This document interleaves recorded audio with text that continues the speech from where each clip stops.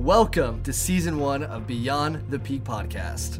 The job of a leader is to teach people how to think. Because if you can teach people how to think the way they need to think, they can get what they want to have when they want to have it. These leaders will share tips on how they prioritize the lifestyle that they desire and not just the goals they want to hit. Underneath the surface is like a really good intention to have, that you're like, I want to just serve as many people as possible and I want to help people. I want to do what I can. In doing that, some people go too far, I believe, and then they get burnt out themselves, or there's nothing left. So it's really understanding your boundaries and what you can hold each and every day, and knowing that by saying no or creating a boundary with a client is not mean, it's not wrong, and it's just respecting your time so you can show up more fully. A no to someone else is a yes to you. So I started saying no to a lot of other fucking people, and it wasn't like, no, I hate you.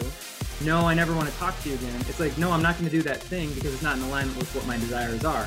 We'll discover specific strategies from these high performers on how they live a beyond the peak lifestyle. I schedule to plan every week, either on Sunday nights or Monday mornings before 9 a.m. So essentially, I'm going to plan out my entire week, every week on these days. But I also have kind of some guidelines for what type of day I want to have. So for example, today is a Wednesday, it's a content day. Now, that can mean I'm either creating content for myself or I'm showing up on a podcast and creating content with others or for others. And we'll also dive into the mental health battles that each of them face on their journeys. Here's the cause of a lot of pain, right? It's always expectations and reality. It's always expectations and reality.